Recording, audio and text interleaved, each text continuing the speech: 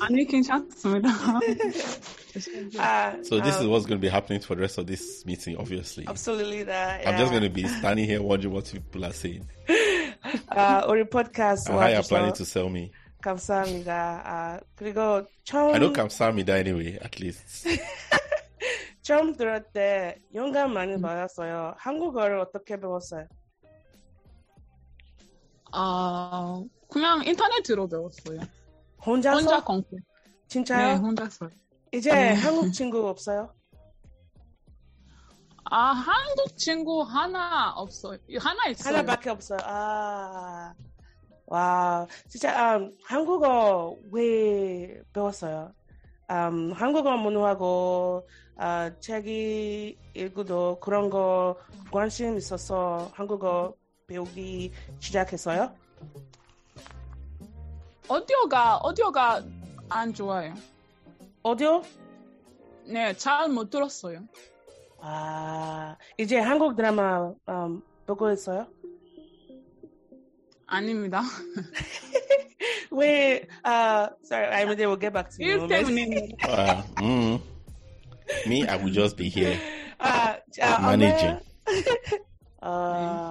wow. 진짜.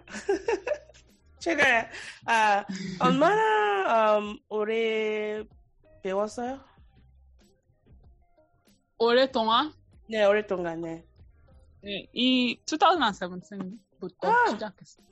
저도요. 진짜? 선생님, 한국어도 잘해요. 저기는요. 감사합니다. Anyways, really nice to meet you and welcome to the show. Sorry, go learn Korean so you can have a more robust conversation. Yes. 만나서 반가워요. 우리 에피소드 들어본 적이 있나요? 아직이요. 괜찮아요. 이제 시작해도 돼요? 네, 시작해도 돼요. Hi there. Welcome to the More Simple Podcast.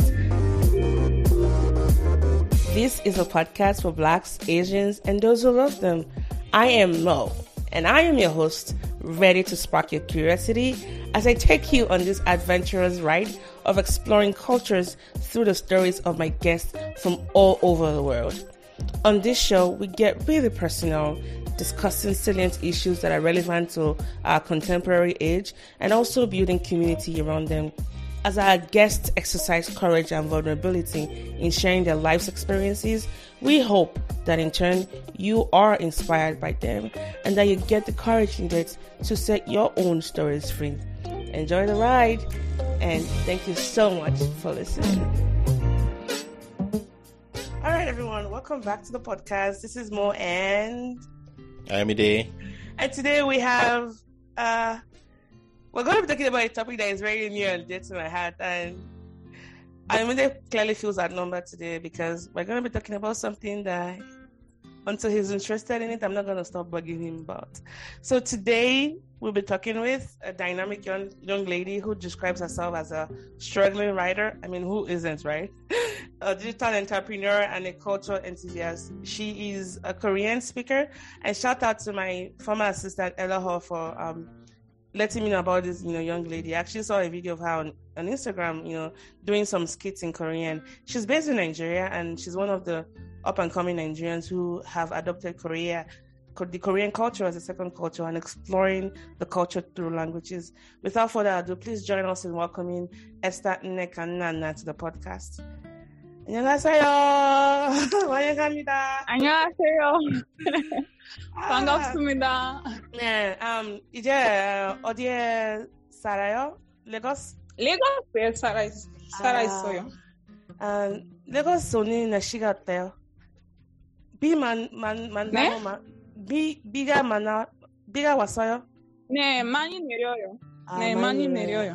It's been raining a lot in Lagos, right? 네. All right, so I guess we can just get started with asking you. Tell us a little bit about yourself and how you grew up. Okay, so still, a content creator, Korean speaker, Korean teacher, and art curator.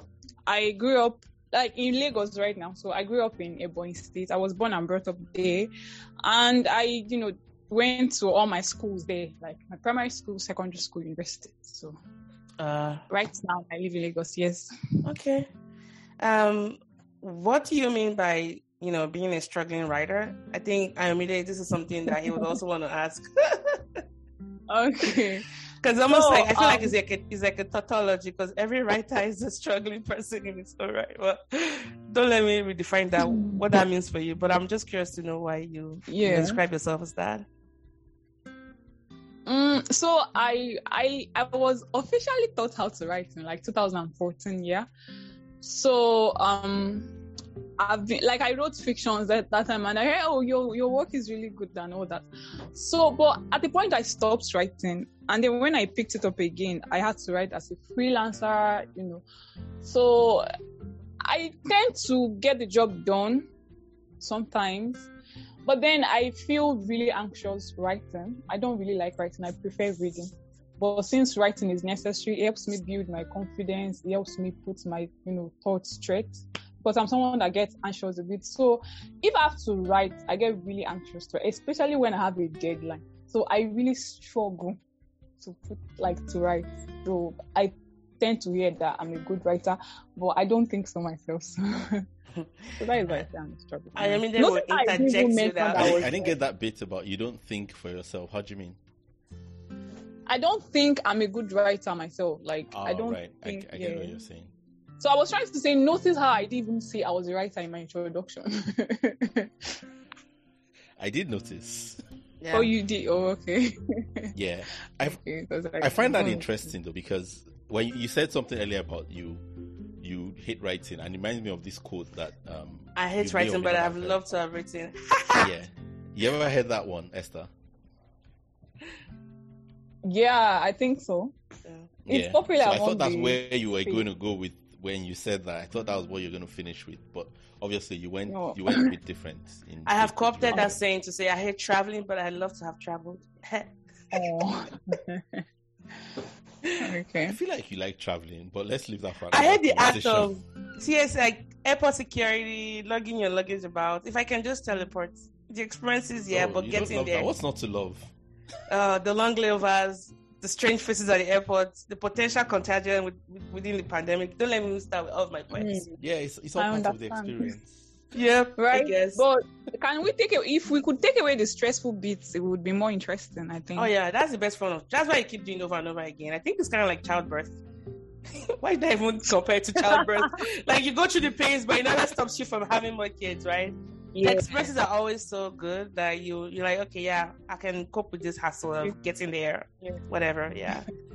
Until we work on that portation device, Doctor Who style, a TARDIS. Yeah.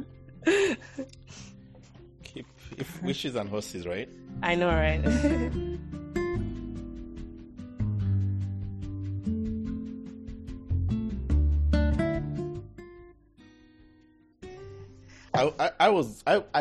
I think I'd like to ask a bit more about the writing, but I don't want us to spend too much of this episode. I knew you were going to pick up on that. I was actually waiting for you to interject, because Ayomide is a good writer, even though he doesn't think himself as a coach. Like, he's really informed my writing as well. Especially when you talk about that struggling, it was almost like a fodder for him to just tell me how you've been writing. How do you, I can imagine him wanting to just have a separate podcast episode on this topic alone. Oh, wow. We probably should. I mean, I suppose for me, the main thing is, when you say you're a struggling writer, the part of me, it sounds a bit like when I hear people say they have a bad memory, which is almost never true. It's just people tend to overestimate other people's memories, and then they compare their memory to that, and then they think they have a bad memory. So I know lots of people think they have bad memory because they have to write things. I'm like, how do you think everybody else is remembering stuff? It's by writing. Exactly. Yeah. So you don't have a bad memory. You're overestimating other people's memory. And yes, obviously you can train your memory, but that's not having a bad memory. It's just you've not trained it.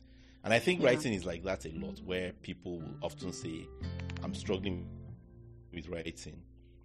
I do agree. And I think with people you. have this idea that good writers just have things come out of their head fully formed. Right. I agree with you because... Okay, sorry. No, go ahead. No, so once I really focused on reading books on how to write well, blah blah blah blah blah, and practice a lot, my writing got so better that even when I tweet things, people are like, I really like the way you tweet, like you write well, stuff like that. But then when I don't practice my writing or work on it, I tend to say, I'm very poor at writing and stuff like that. There's a book that but that helped me. It's a craft. Yeah, it is a craft. Bird by Bird by Anne Lamott. Bird by Bird. Yeah, by Anne Lamott. Anne Lamott is one of my favorite writers, and she has informed my. I don't know if I've told you about her, Ayomide. You've probably heard me. Actually, I've read Bird by Bird. She's really good. I knew Bird by Bird first because of the most famous essay from it, the one on shitty first drafts. Oh yeah. There's I think because one of the things I used to struggle with as a writer was writing about other characters, because our stories are not really our stories, right? Sometimes you have other characters who you just want to protect in a way, even though they've done really bad things. So there's something she said about you own, in case you're struggling with this, which I don't know why I'm even assuming that, but there's something she said that really set me free was you own everything that happened to you. Tell your stories. If people wanted you to write warmly about them, they should have behaved better. And my goodness, I ran with that and I've never looked back. Because I'm like, this is my story, right? It's going to be biased because it's my story. Not like you're throwing everybody under the bus, but don't hold on to that emotional beat of, I'm not ready, I don't want to offend people. Like, just write it. And you can apologize later. Write your own story too if you have a problem with my story. Exactly. Like, with that here. I'm not stopping you. Anyway, we should talk more about writing and just go for it. But I think writing as a whole, I think that would be a separate conversation we can have on the podcast. Yeah. Because Ayomide knows that I've struggled with it. And there was something you sent to me, and I think I told you about that 10 tips, writing daily, not everything to share publicly. Ayomide, remember that note you shared with me many years ago? And every now and then I have a reminder of it. See, you wrote. So, you know how Yoruba will say, so the person that pooped and the person that packed it, one person remembers it more than the other. But anyways, I have packed this poop and it's staying with me, even though it's not poopy, it's really good. Now, let's do this big digression, because this is one of the reasons why I brought you on the show. Okay. You are learning Korean, and at the time of this recording, I saw on your Instagram page, because I did a little bit of snooping on you, you actually have you're creating a WhatsApp class to teach people Korean. Yeah. Now, these are like you've ascended to a deeper level, because to learn a language and to take it as yours is one thing, right? Yes. So now, take it to a level where you're teaching people. There's a saying in Korean, which is that they say like, "Ije Hasan Hagora," meaning you have gone up the mountain, now you're descending. There's nothing else you can teach you, right? And I guess my very first question would be, what inspired your love for the Korean language? How did it get started? I don't think there was a particular thing that inspired my love. Like, I don't think it was one thing. Like, I think it was many things that inspired my love. First of all, I really, really liked the beauty of the country. Like, when I watched their movie for the first time, I saw the quality of though the quality of the camera was good and everything, like the environment was really serene and calming. So when I watched their traditional movies too, I was like, okay, so these people share some sort of culture with Igbo people, like the culture of respect, hard work, confidence, independence, stuff like that. So I really got interested. But since the language is really smooth, and I also learned that my favorite actor could not speak English. I took it like, as a Don't tell me it's Lee Min-ho. Of course it's Lee Min-ho. What do you mean? Don't tell me. That's what we're just talking about him. Isn't that the girl we're just talking about? I always judge. I'm sorry. I'm sorry. And I know I'm going to get a lot of hate for this. That guy cannot act to save his life. Even though in Pachinko, it seems like he's redeeming himself. I think he's more of the optics. He really looks good on camera. And I've been following him for years. I actually don't like to argue this. I will say in Pachinko, he's not the best actor. He's not the best actor in everything. They're better actors, but he's cute. I mean, he's an oppa. Even though I'm older than him, but Koreans will say, Jasengimyon, oppa jana. Like, if he's cute, he's always going to be an oppa to me. But he's cute. He's tall. His height is actually high. Like, what's oppa? Sorry. Oppa. Hold on. Let me explain oppa to him. Oppa is a term for not just to me, but I'm the audience surrogate here. Oh yeah. Okay, that's true. Oppa in Korea, it's a very dicey word to explain, but the real meaning is brother, and you usually say that as a female to an older man or older person, but also in a relationship, you can call your boyfriend Opa. If you want to be cute, like, Opa, like, use, I'm not even doing the egg very well. Like, buy this for me, Sajo, So Opa is just, and for me that I'm older than Lee Min-ho, obviously, I shouldn't be calling him Opa. If anything, he should be calling me Nuna. But there's a saying that if they're cute, they're all Opa. So, Chow singing me on Opa Jana. So, anyways, you wanted to say something. I interrupt you. Nneka. Yeah, I was trying to say that I don't really like to argue the point of Lee Min-ho not being a good actor, because, well, probably it could be that I'm biased towards him because I really like him. But then again, I don't also like when people say that somebody, like an actor or a movie, is overrated, because if you say this person or this movie is overrated, doesn't mean that every other person that like it, like every other person that found it, to have a good quality or something, doesn't mean that those other people are stupid and, the particular person that is saying this thing is overrated, is that person has sense. Fair argument. If I've met like 10 people, okay, 4 of them have said that, or 3 of them have said that Lee Min-ho is not a good actor. Yeah. Understand? And then the other 7. So I cannot say, because I don't know. No. The way I see it there, it's a fair argument. The way I see it there, art is very subjective, right? What I like might not be what you like. But I don't remember, I've been watching Korean movies for about 12 years now. And I've seen more than my body weight in Korean movies and dramas collectively. And when I think about Lee Min-ho, I'm not thinking about singular movies or dramas he's done. I'm thinking about cluster of acts, And I think maybe they don't pick the right script for him to act in, because he's always rich. He's always the rich sport. Well, if somebody is if someone is really good at one particular character, I don't think that it's necessary for him to go to others. For example, Lee Jung-gi is always the savior of the show. So I don't see people saying that he's. But he's a good actor. Don't mix Lee Jung-gi. Look at Park Shin-hye. Park Shin-hye. But I think being typecast though is limiting for any actor. That's it. That's it. That's what I'm saying. That it's only when it comes to Lee Min-ho that people say, "Oh, Lee Min-ho is not no." They say that about Park Shin-hye. Even Song Hye-kyo, the one that did Now We're Breaking Up. Her character is always the one that falls in love and then breaks up, and she's always having. Well, I feel like this is. Also, sometimes they don't really have a choice over the script. I get. But you can always decline it. This is why I like actors that have broad range of acting. You can act as for example, Ji-sung. Ji-sung, Opa.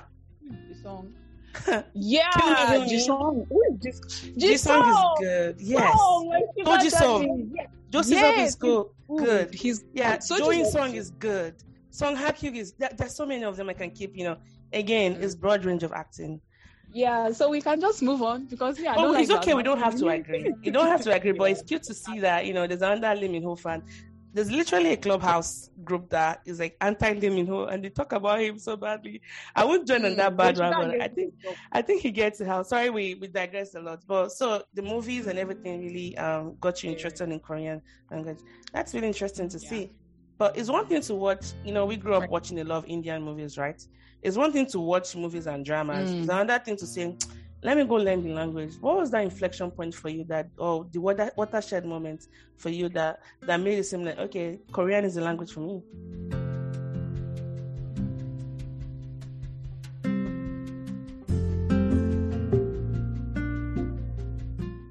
Yeah, I really like this question because, so when we're in school, I used to watch these Korean dramas with my friends. So when we come to school the next day, I'll be like, as in, Annyeong Oppa, I have this mixture of male friends, like a group.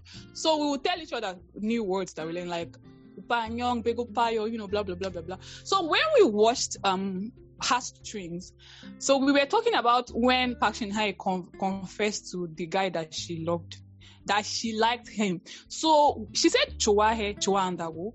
Then my friend Somto, he was like, that Chowahe, Chowandago means I don't like you. What Chowahe means I like you. I said no, I saw it correctly, and she said I like you. I said I liked it. Mm-hmm. So the argument got so heated, we had to Google it. You understand? How do you say I like you in Korean? How do you say I said I like you in Korean? So that was how it started. So when we checked those things, I was like, so I saw so many other words, like this is how you say I love you, this is how you say thank you. So that time, each time I wanted to say, okay, let's go and buy something, or I'm hungry, or let's go and eat lunch, or let's go to the canteen, I would check it on Google. And it will translate it for me. I will tell my friends, they'll be like, Esther, you have come, something like that. So that was how it started for me. I now saw that, I can actually learn this language from online like this, So I would check those words, But then how I started learning the language like properly after cramming, those short phrases and everything. Somebody from Chile that was following through Lim, like we connected on Twitter because of Lim and getting an invitation. She said she was working in Korea. And I was like, how are you working in Korea? And, you are not, as in, I just asked her, she was like, she has a working holiday visa. I said, is that possible for Nigerians? She just sent me the website to check. So when I went to the government website, like I think it's Ministry of Tourism or something, they had an introduction to the Korean language. So they listed the alphabet, like the 24 basic alphabets. And I just learned it there. And then I just started learning Korean. That was just it. Impressive. And I want to, before I immediately ask this next question, I want to piggyback on what you talked about, how you really like what drew you to the culture as a whole. And even though you mentioned it specifically, as like the reason you gave was the similarities it had with the Igbo culture, which is that's your culture. It's funny that for me, I also took that as the similarity they have with the Yoruba culture. Our tribe as a whole. Yes, the respect, the use of honorifics, our love for just life. Even as a Nigerian, they have such a national pride. They're really proud people. When I say pride, I'm not talking about it could be negative, but in this context I mean just their love for their country. And if you know about their history and how they were colonized, and the things they went through with Japan and all that, it's so good to see just how they've redeemed that and they've owned their own identity, and even their love for food, and celebrating through food, the familial piety, respect for your elders and all that. So I guess the commonality is that there's so many things between and I use Nigerian culture, even though it's so heterogeneous, and I hate to put it that way, but I can definitely see how, even though you're Igbo and Yoruba, we belong to Nigeria, but we can see how aspects of this culture really resonate with our own culture as well. Exactly. So when I wrote, I think I wrote an essay on why I loved Korean culture once, and I did mention their history of resilience and independence, because Igbo people face something similar as well. So it was also part of it. Okay. We need to get that link to that essay for the show notes, I think.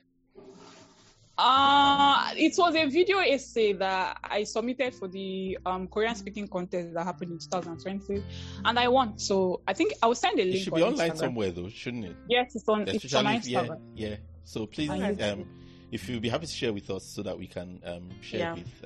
No problem at all. I will do that with our audience as well. Yeah. Well, my question is sort of connected to what you were talking about already. The similarities you found between Korean and Igbo culture, well, obviously, I'm like I said, I'm sort of the outsider here, but Tolani has shared a lot of what she was just saying about the similarities she's found between Korean and Yoruba culture, but which I think I see, because I'm very interested in culture as well, and in the differences between Western and non-Western cultures. And I think that a lot of non-Western cultures, so for instance, I've got a lot in common, I find, with my friends from India, from Korea, I don't have friends from Korea actually, from Japan, and China, and India and Pakistan. And I found that we connect a lot more on a lot of things that we don't have in common with, say, people who grew up here, that sort of thing. So I was wondering what things it was that you found striking in particular. So I know you mentioned respect, and Solani has talked about food. I'm wondering if there's anything else that we haven't talked about, or that we've talked about, but maybe for you had a lot of extra weight. I don't think so. So generally, it's just those things I've mentioned, and their food also looks interesting. So I don't think there's any other thing.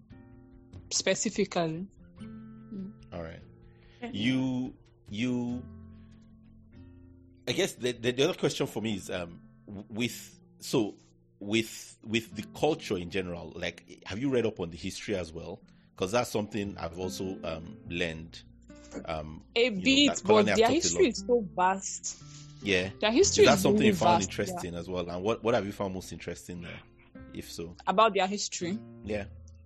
You know how, though they were getting oppressed and everything, they never backed down. They had a lot of uprisings, and I really respect that about them. Yeah. Is there anything you wish maybe you saw more of in like Nigerians or Igbo people, or that you find attractive about, like? Okay, so cultural preservation. Yep. Koreans are really good at cultural something we don't do well at. Yeah, so I really wish we could preserve and transfer our culture more, to our next generations. I feel like the Igbo language is dying off. We don't really know our history well, stuff like that. But Koreans are very, very good at this. And they still have books that were written by their king, like the king that, they have a lot of things that they've preserved from their histories, but we don't have that in Nigeria. So I really wish we could do something more, Yeah, I agree with you. I agree with you, Nari. And another thing I was going to joke about was going to be good governance, because they fought hard for their country to really build it up to what it is right now. And I think it's easier and I use this word very carefully, it's easier for Korea to be quite as good with cultural preservation and holding their government accountable. Because remember, it's a very small country and it's very homogeneous. Okay. There's only one language being spoken there. Yes. Whereas in Nigeria, we're almost like a mixture, a potpourri of all kinds of cultures. So it's left to the individual cultures to preserve their language, and all that. Because I'm sure there's some I heard about some languages, I think from the north, or I forget what particular state, that have totally died out. Maybe there's only one person that you left. have never heard. No, there's maybe one person alive left, speaking that language.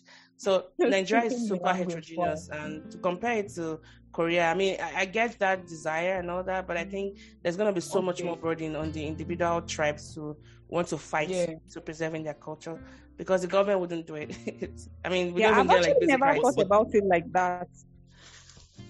I've never thought, Nigeria is a heterogeneous country, so it would be difficult for us to preserve our cultures and everything. But now that I hear it, it really makes a lot of sense. And I think a lot of, because of how I put it, not as if, Korea has gone through a lot of displacement, right? I mean, they were occupied by Japan for so long, they couldn't have their identity, because I've read vastly about their history. And no matter how much they've preserved, all those things they've preserved, they've also lost a lot more. But I think what I really like about them is that they have specific government offices and initiatives that that target cultural preservation. And I always take, for example, the alleyway, which is what why you and I can be learning Korean and knowing about Korea, was a deliberate move by the government to sell their soft power to the whole world. They have government-funded departments that promotes K-pop, provides venture capitalist funding, venture capital funding to young entrepreneurs to think about entertainment companies. Exactly. So Nigeria has let's not talk about Nollywood.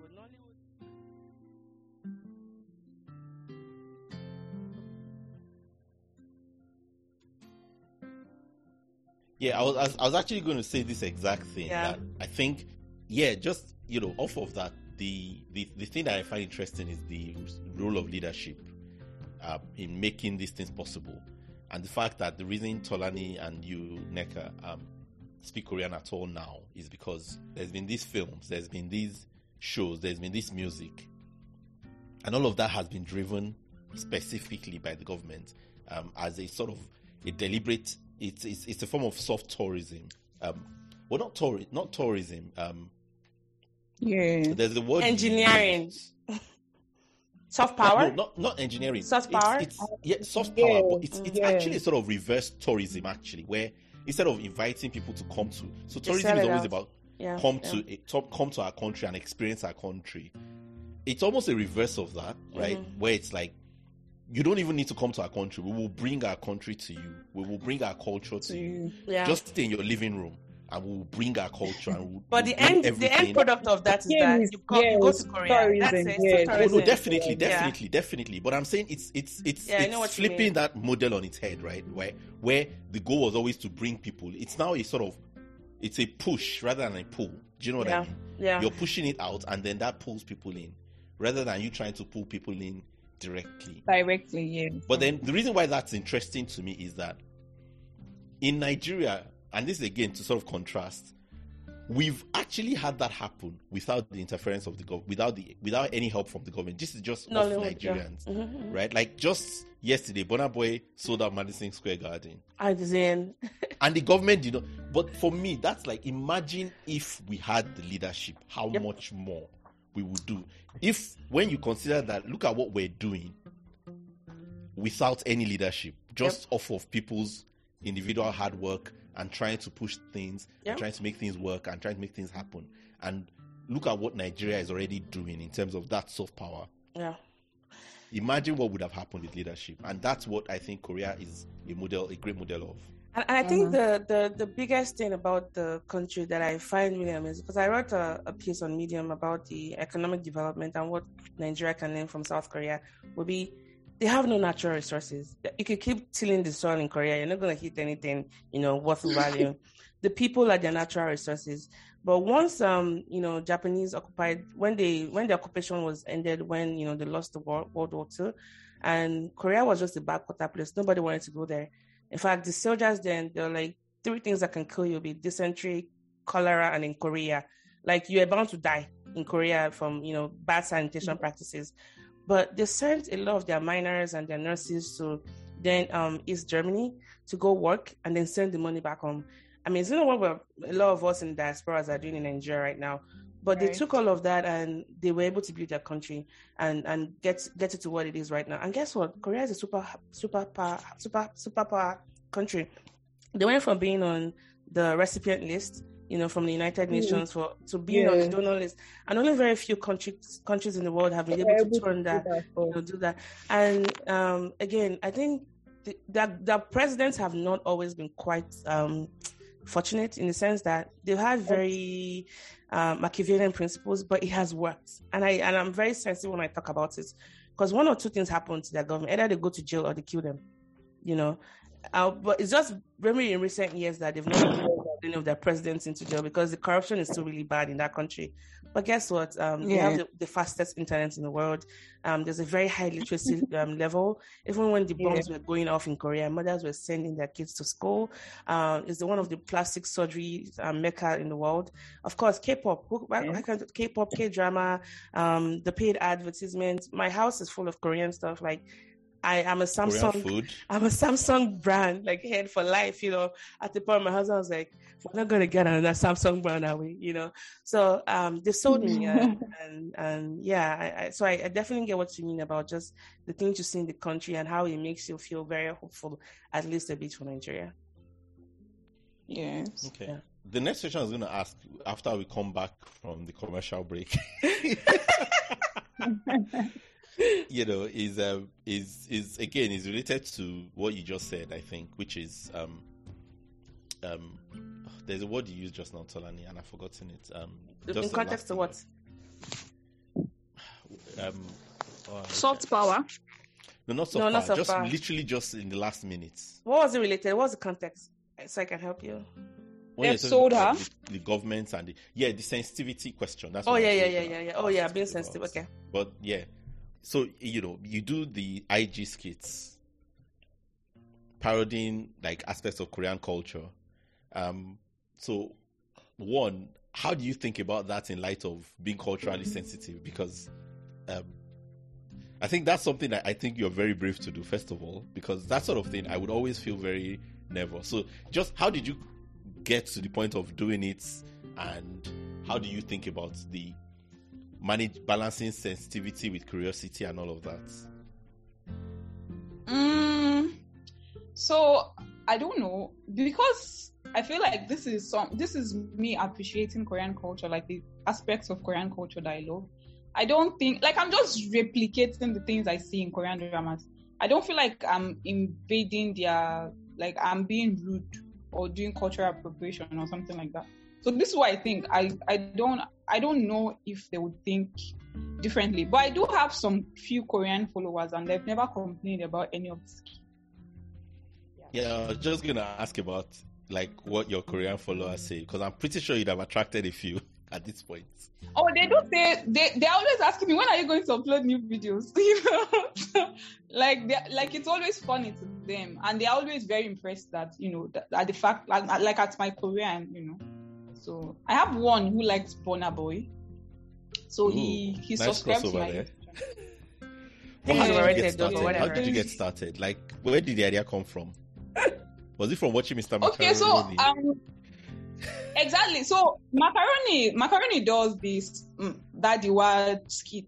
So Momiwa, the girl that plays Momiwa, she loves Korean culture. Like, she loves watching Korean drama. So she used to make videos of her saying different popular Korean words like annyeong, 사랑해, 배고파, you know, stuff like that. And then she writes the romanization, like the way it sounds in English on the screen. Then she writes that, and then she writes the English translation. So when I see the videos, I like them, but then the romanizations are not correct. Like, she doesn't use the right. I hear romanizations. Sound. Yeah. Yeah, I hear. Yeah, exactly. So I was like, I sent her a DM. I was like, I can teach you Korean alphabet so that, you know, you can write the correct things when you translate your whatever it is you're saying. You know, and she was like, okay, that's cool. So I started teaching her the alphabet, but because she didn't have time, she couldn't really learn properly. So one day she was like, you could come to my house, we could do a shoot, you know. So when I went over, it was easier for us to get ideas, put two heads together, you know, something like that. So because I knew more Korean words, you know, so we would bring the Korean words together, and then I can help her with the translation, you know, something like that. Was just how it started from me. So people started getting interested, and then we just partnered up to be making Korean content. But she's the chief creative, like she's always the one with the ideas. Me, I just execute. That's nice. So it's a classic case of like, if what you want isn't out there, build it. Is what it sounds like. Yeah. I had a follow-up question to that. So around the, you know, talk of, I guess, sensitivity, last year, was it, I don't know if you know this group, Nneka, that Bolo song, you know, Dance Like a Bolo. It's like Afro K-pop. And have you heard that song? Oh, there's someone on Igbo. They said Omali Chinese. You all haven't heard the song? I did. Please don't be offended. There was a drama around it. It's a bop. It sparked the conversation on Twitter and on Clubhouse. Now, not to put you on the spot, because I don't want to tag you as a Korean Nigerian ambassador, because it's also a conversation I keep having with one of my friends, because they asked me that question. So that conversation, let's put it on one hand. On the second hand, just the past Grammy Award, the award given to like the best reggae album was to a group of white men, and I use that word, white people, like in West Virginia, who won reggae award. And Jamaicans had like a lot to say about their culture being co-opted in a way. Now with globalization, they never got it for all these years. Exactly, which, you know, these guys are from, you know, they're not Jamaican, they're like, you know, a pair of white people winning best reggae award. And you know, and I've listened to a couple of their songs. It's okay. But that's not even the argument here. We know that with the effect of globalization, cultures are meant that one of the downsides is that we might tend to co-opt certain parts of other people's culture as our own. What fear do you have, if any, of, you know, us getting to that point where Nigerian, because Afrobeat and all that, we've seen, you know, someone like Beyonce, and I know a lot of Nigerians that, you know, talk against how she's just taking aspects of our culture and branding it as hers and all that. Do you have any fear of just, you know, that aspect of, you know, your Korean love and you being Nigerian, getting to that point where people just try to like blend them up without really appreciating it? Are you afraid that, you know, if K-pop like moves to Afrobeat now, it becomes just another, you know, meld that is not fully appreciating the original source? I don't know if that question makes sense. Yeah, it makes sense, but I don't have that kind of fear. I feel like you can never take over the original completely. Like, Americans giving those people that award is like very, very biased. So there is no way that their reggae song would be better than Jamaican or more original than the ones from Jamaica. So I don't feel like any artist, even Beyonce, can take Afrobeat and turn it to theirs. I don't have that feel, honestly. Okay, fair enough. Thank you. This next question I would like to ask you, and I know maybe your immediate might have this question of you. So I grew up in Nigeria, and I've learned French for about 7 years, right? And I got to a point where I could speak it conversationally, but I wasn't very confident in it. I went to French school, took French classes and all that. But I think what was missing, and I didn't know what was missing until I started learning Korean, was the cultural aspect of it. Because I didn't really make French friends. I did not watch any French shows. French cooking, I think there's a style of French cooking is infused in such a insipid way that we all use it without even ascribing to French culture. It's not very distinct to me, right? Because, French is culinary, French culinary is, if you go to a French school, the style of cooking is really, really based on a lot of French, methods. But that said, there was no attachment to the country or the language or the people. No, not the language, the people, just the things that you do that will make learning a language and a culture, the cultural bits of it, really, really well appreciated. And so when I stopped learning French, I actually thought that second language or third language acquisition was not going to be for me, because I felt like I'd failed at French. I was so good, if I could even pray in French and all that. But so my question for you is this: for those that might be struggling with language, can you speak to the importance of not just speaking a language and learning it, but even exploring other aspects of the culture as well? That's one question. The second bit to be, apart from learning the language, what other parts of the culture are you exploring?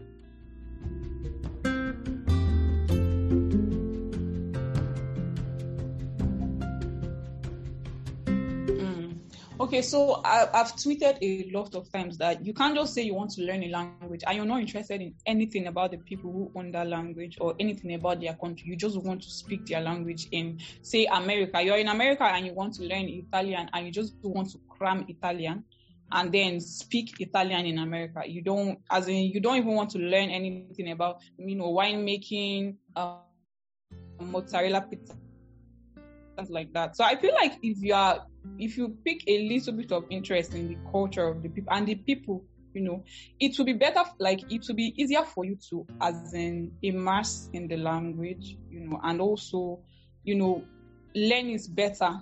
Because when you interact with those people who you are speaking their language, they also have a lot of corrections for you. And they're also always really happy to help you out in areas where you might be struggling. Because no matter how good your teacher is, or you can never, you cannot naturalize in a language that you're not interested in the culture. This is what I feel like. So I feel like now that I want to start learning Spanish, because I got a Spanish course. So I feel like I'm going to have to pick a little bit of interest in Spanish culture. And to answer your question about languages? Sorry, how many languages do you speak? Yeah, but you were about to say something. Just Korean, and French. Don't say just Korean, that's a whole new script. You speak English, clearly. Like Korean. Wait, okay, so I speak Iji language, which is my mother tongue. What's that language, Igbo? Iji language, Iji from Ebonyi. Oh, I didn't know that. Iji. Okay, Iji. First, is it IZI? IZZI. There's a double Z? Yes. You guys have Z in your alphabet. Iji. Yeah. Is it a tribe as well, a people, or just the language name? Can you say the Iji people? It's a tribe of people. Yes, Iji people. It's Iji people. It's even if you say Iji language, it's a language. It's not a dialect. I'm so jealous. You guys have Z in your vocabulary. You're back. You don't have Z in our vocabulary. In our alphabet. Yeah, so I speak that, and I speak Igbo language. Then I speak English, obviously. And now Korean. And then a bit of French. So don't ask me to say anything because my tongue is really bad. Say. I don't know. Just say umpu. You have to say just umpu. It really sounds like Igbo in my ears, so I don't even bother. Yeah. But that's not a small. I think it's something I think we tend to take for granted. The fact that we are naturally bilingual, minimum. Many of us from non-Western countries, we just assume. Yes, sir. We just take it for granted like it's not a big deal, and you forget that there's literally lots of people who cannot speak anything other than English. Yep. The guy won't speak English as well, so that's a half language. And like even if all you could speak was like Ije and English, you're already bilingual. But like Jige, which is like so many Nigerians, but like you can speak 4 different languages, and I think it's easy to take for granted like how that changes just the way you think. Because you said something really great earlier on, which is that you can't really be interested in language without being interested in the culture of the people. Yeah. Which connects for me to, the idea that a language is actually a representation of a worldview. So as an example, in Yoruba, the word for the children of your parents only references their age, which when you know how Yoruba culture works, that doesn't surprise you, because that's something that's very important, right? Like, the important thing about the children of your parents is, are they older or younger than you, right? Whereas in Igbo, the word for children of your parents is, are they the children of your father or your mother? Yeah. And that alone tells you something. Do you get that? Alone tells you something about what is important in this culture. And from the little I know about Korean culture, the fact that they have all the honorifics again tells you something about what is important in this culture in terms of, is someone higher status or lower status than you, or equal status? So I'm curious, like, what else you've noticed, sort of, not just in Korea now, but just across your different languages that you speak, what you've noticed, or that you think maybe like it's easy to take for granted about what each of those languages, how they've maybe like enriched your thinking or the way you look at things. Because I think with each language comes extra perspectives on things. Okay. If that makes sense. Yes, it makes sense. So for Koreans have this way of apologizing. So when Koreans want to say, I am sorry, please forgive me, they will say, I did wrong. Wrong. I don't have any excuses. I'm sorry that all I have to say is sorry.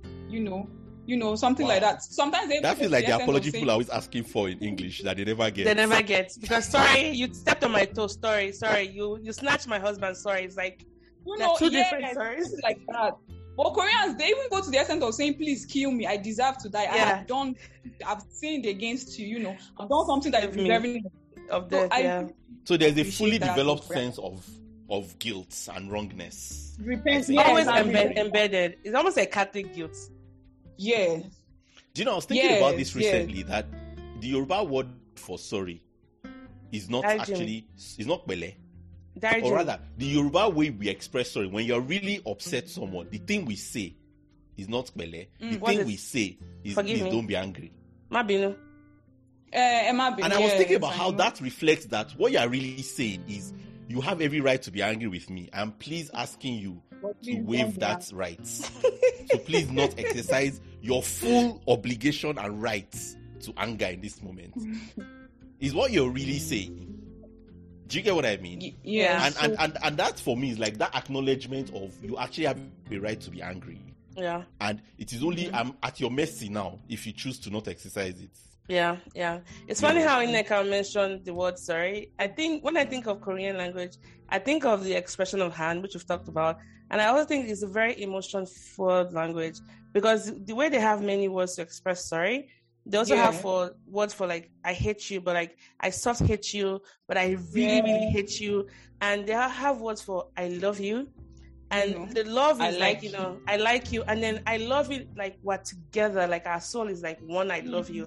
Like your Mohammed, like when you hear it, I hardly hear it being used, except in like in Saguk dramas, or like the historical dramas, where a king, expresses, they're very more formal. And so I think it goes around emotions. They're very good with emotions. Like that sometimes it's very hard for me to be able to translate what they're saying from Korean to English. Yes, I can't explain it. there's not quite the words in English yet to be able to translate it. I might have a better luck with doing Korean to Yoruba translations. Yoruba is a language I speak. It's a Nigerian language for, our non-Nigerian listeners. But then from Korean to English, sometimes it's lost in translation.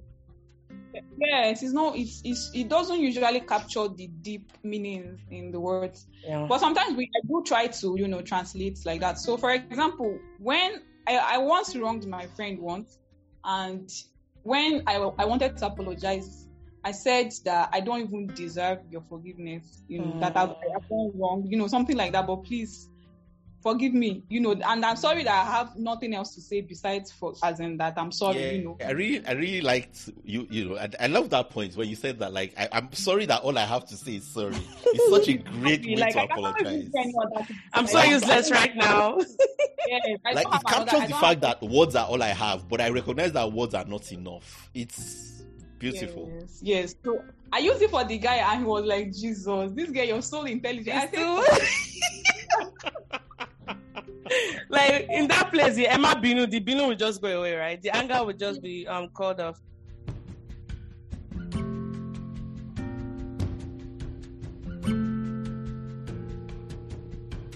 So the Korean, like, there are deep ways of expressing emotions. Like, it has really rubbed off on me. I feel like I talk prettily. I don't know how to explain it. Like, I guess. Yeah. In English. I can relate with that. I can relate with that. It has helped build my emotional intelligence as a whole, because acquiring another language is good, because almost like you got this key to an elite, part of the world that you never really had access to. But a language that is as soft and quite as deep as well as the Korean language, I'm actually softer emotionally, because and I'm able to access my emotions, like the range of my emotions, faster. And I've said that, and this is me just digressing a little bit. There was one song I listened to, and it's a father's this guy from Sauda guy. I always keep forgetting his name. Is it Kim Jun-ho? There's this song, Family Portraits. It was about his father, and I listened to that song in Korean, and I broke down, and I called my father, and for the first time in how many years, I actually told him I love you. I'd never before that time been able, like, years of therapy and years of just trying to work through our relationship. After watching, and I keep going back to that emotions song. Unlocked, and the way he broke it down, like looking at your father's image, and like you're your father's image as well, and it broke me down. I was driving on the expressway, and I just pulled, to the side, and I called my father, and I said, and that was all I said, and I hung up. And again, Korea helped me get to that. Now, before we round off, there's this question I really want to ask you, Nneka. So, as you know, there's an increasing interest and awareness about Korean culture in Nigeria, and I'm all for it. People like you coming up with, ways of, showing just that, multivariate culture expressions you have. Now, with the influx of TV shows on Netflix, for example, Squid Game was all about it, and Nigeria's got into it. I saw a lot of celebrity pictures hosting like that Squid Game, editions at home.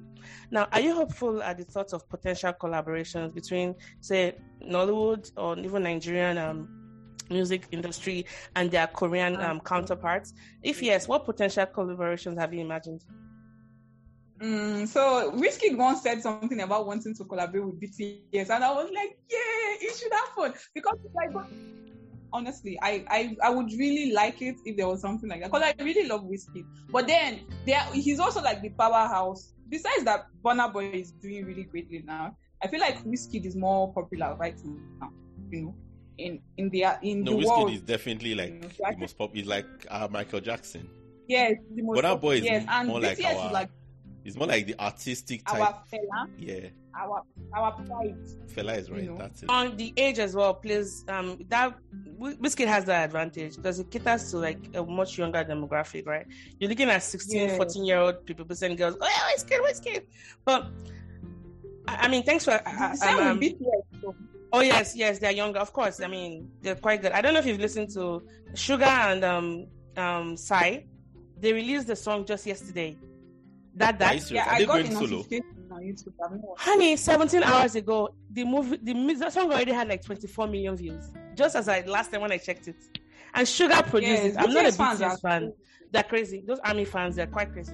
But wait, there's a question I have to ask you, which I think it would be an injustice. Okay. Would be, I've seen some people talk about how I've watched some Korean dramas. When they talk about Africa, it's always like a dirty place, and sometimes the writers don't get it right. They think of Africa as go to Africa is a hunger place and all that, and I think some people have used that as a way to think that Koreans can be quite racist, and I get that. I'm not saying people can be racist regardless of where you're from, but why do you think, for all the notoriety and popularity and the momentum Nigerian stars have gained globally, there's yet to be that wide-scale collaboration between the Nigerian, big hits like Korea, like Wizkid, and say like a Korean act? Why do you think there's been such a delay? I honestly can't say. I feel like so maybe it's because they are not. You have to seek out these things. So, for example, Wizkid's management can decide to contact big hits, for example. I feel like maybe it's because something like that has not happened, or they have not deemed it necessary to do that. So maybe it's just us that are interested in those kinds of collaborations, and the artists might not really be interested or something. I don't know. I can't really say this is exactly why these people have not collaborated. And Nigerians still think that Korean everything is cheesy. So maybe that is why. That is why I swear. They don't really take Korean anything seriously. Fair enough. I think that's changing though, because and I'm saying that as the Korean people are eating their words these days. Right? Because the reason why I've seen a number of Korean shows, some recommended by Tolani, some recommended by other friends, some from social media. Obviously I'm not really into like emotional type dramas so much. But like when it's things like Alice in Borderland. Says somebody watching Pachinko. What is that about emotion? No. I mean the sort of love story stuff that a lot of people that I know that love Korean stuff is the love story stuff they're all about. And so that doesn't really interest me. It's like the Bridgertons of Korean. We don't see naked bodies in Korean dramas, which is fine. Exactly. That is one of the reasons I really like. Yeah. No, but where I'm going to is building up stories. 16 episodes, not like 5 seasons. Just one season. Where I'm even going to is that I've enjoyed the other stuff, the sci-fi type stuff, the horror type stuff. Mm-hmm. Which is not what I think a lot of Korean loving. So the funny thing is, I love my friends that love Korean stuff don't love that stuff. Yeah. Like they don't love Sweet Home. But I suppose where I was going anyway with the was just the idea of like how I think a lot of people don't consider it cheesy. I think people did. But I think people don't as much anymore. Yeah, post Squid Game, I feel. Post Squid Game, Squid Game probably did a lot better for that, actually. Yeah. The Squid Game was a global hit, not many Korean series. I mean, Kingdom was really good, but it didn't gain quite the reputation as much as Squid Game. And then Squid Game gave the leadway for Hellbound too. Yes. Although that one didn't gain as much, but I know that this year I have a strong feeling that something bigger than Squid Game is gonna come. Because Koreans, one thing I like about them is their consistency. They never quite give up. We've talked about that. So, how do you learn these days? So I imagine you watch a lot of, maybe YouTube shows or even K-drama. Do you have dedicated classes where you kind of sit down and, the old way of just, putting pen to a paper and then writing? And how do you learn? What I listen to language podcasts, and I use textbooks. So I have this intermediary and advanced grammar books and vocabulary. So I'm also studying for topics. So I will study one page today, maybe 10 vocabulary words, or listen to watch a YouTube video there that are teaching vocabulary words, write down, listen, repeat after them, blah blah blah. I still just learn normally, just that I'm now learning more advanced words, Yeah. Do you have any plans going forward to do anything with it? Or obviously I know you're interested in it, but do you have any plans to do anything with it, on a professional level? Do anything with Korean? You want to teach them, maybe, or with languages in general? Teach them, work there in Korea. Yes, I don't think I want to live in Korean. Just how you said you are settling in Canada right now. I don't think I want to do that. Maybe I want to go to Korea for maybe 3 years or 4 years, but I don't want to live there, forever. You don't want to settle there, basically, but you want to spend time. Yes, I don't want to settle there. Yes, but I want to spend some time there. Yeah. And I could also work with, an English, Korean, what is it called? Company, like Samsung, for example. Yeah. Okay. When I started learning Korean, a lot of my friends they just thought, oh, it's just this new fad, it's going to fade soon, give her time. But because I tend to pick interests and hobbies, here and there. And sometimes they fade away, sometimes they don't. But I think eventually they realize that, oh my God, this girl is for real, for real. So I've become like the shepherd, like the Korean missionary, as it were, when they have questions about it. But I won't lie to you that the earlier parts of it was full of a lot of struggles and insecurities. And I say that because I remember the first time I was supposed to record, you couldn't make it, and then you sent me a message way after that. You weren't quite confident to come on board, and I've gone through that as well, and I could relate to that. Was why I responded to you in the way I did. Like, I understand, and I think it's something we should explore. So I guess my question along that line would be, how do you rise above that feeling of being stupid when it comes to acquiring a second language that is not within the script of languages that you're used to, like English, French, or Igbo?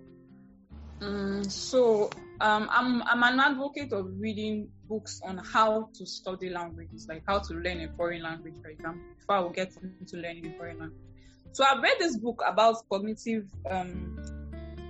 what? I forgot to know. About like your cognitive skills that you can use to acquire more languages. So like when they were trying to teach how, you should maybe have a mentality of a child, So children, when a child tries to, climb something, they will fall. They will carry the table, keep it back again. They will try to climb it again, something like that. So I adopted that kind of mentality, like, I beg, it's just me repeating some stupid words, and before you know it, you are better, Before you know it, you can communicate with me. So that was just what I used to rise above it. But at first, when I started learning, I was not feeling stupid, actually. I was actually really impressed, with how I was learning. Like, if I learn a phrase and tomorrow I get to remember it, it was really fun. Though it was quite challenging because I didn't know anyone that was learning Korean. I didn't know where I could get resources for learning. So it was just like being thrown in the middle of the ocean and I have to swim out by myself.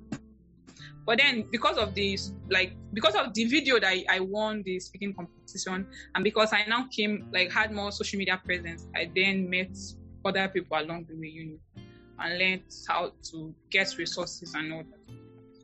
Okay, thank you. Thank you so much, Nneka. This has been a lot of fun. And no problem. Yeah. Pleasure is mine. I'm actually really excited to see what happens with you next, because I feel like there's going to be more coming from you and coming from everything you're doing. Yes, I think so too, because I feel more confident these days in my Korean, actually. So. Yeah, I mean, for me, I get the sense that you feel like what you're doing is not really a big deal, which is wild to me,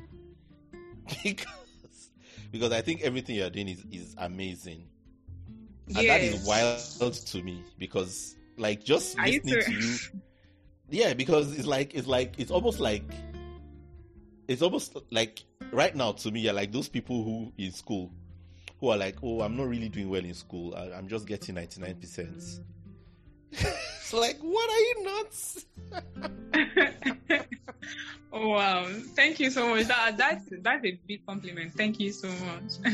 So yeah, I and I'm like, honestly, I'm just blown. I'm blown by the fact that you're doing all of this and in a sense, I think that sense of, clearly you have so much you're trying to achieve with language and with culture and with just yourself as a person. And I guess that's why it feels like, because you're aware of all that you're trying to do next, maybe you're sort of not really paying a lot of attention to all that you've done already. But yeah, I think you're amazing, and it's been a real privilege and an honor. Just all right, thank you. Getting to learn all of this, and I'm like, right now I'm just questioning my life choices. Like, why? What have I been doing with myself? I've not even learned any language or anything, besides the ones I grew up with. It's okay. So it's yeah, not thank too you late. so much for this. It's not too late, Ayomide. It's never too late.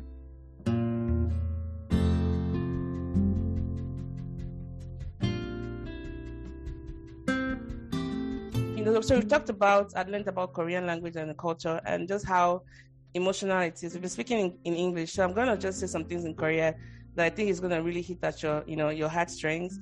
So, 진짜 우리 팟캐스트 와주셔서 감사합니다. 만나서 반가워요. 우리 팟캐스트 도와주실 수 있는 방법 더 있다면 꼭 알려주세요. 감사합니다. 진짜 감사합니다. 난도 감사해요. All right, everyone. This has been Nneka on the show, and it's really been nice, getting to hear about her. Oh, so what I just said in Korean, sorry, was I told her that it was nice for her, thanking her for coming on the show. It was a pleasure and an honor meeting her, and if there are more ways we can help her on the show, she should let us know. And we hope that whatever languages you are learning, you have found some form of courage to keep exploring that. Remember, you cannot adequately learn a language without exploring other parts of their culture. And we just hope that, you got one or two things from this episode. So on behalf of everyone on the show, on the team, Nneka, thank you so much. And we hope you have a good day. And this has been the Multiple Podcast with Mo and Ayomide. 좋은 하루 되세요. 안녕하세요. 안녕하세요. 감사합니다. look at you. 최고예요. 네, 감사합니다, 선생님. 네. 재미있었어요. 다행이에요. All right, bye. Bye.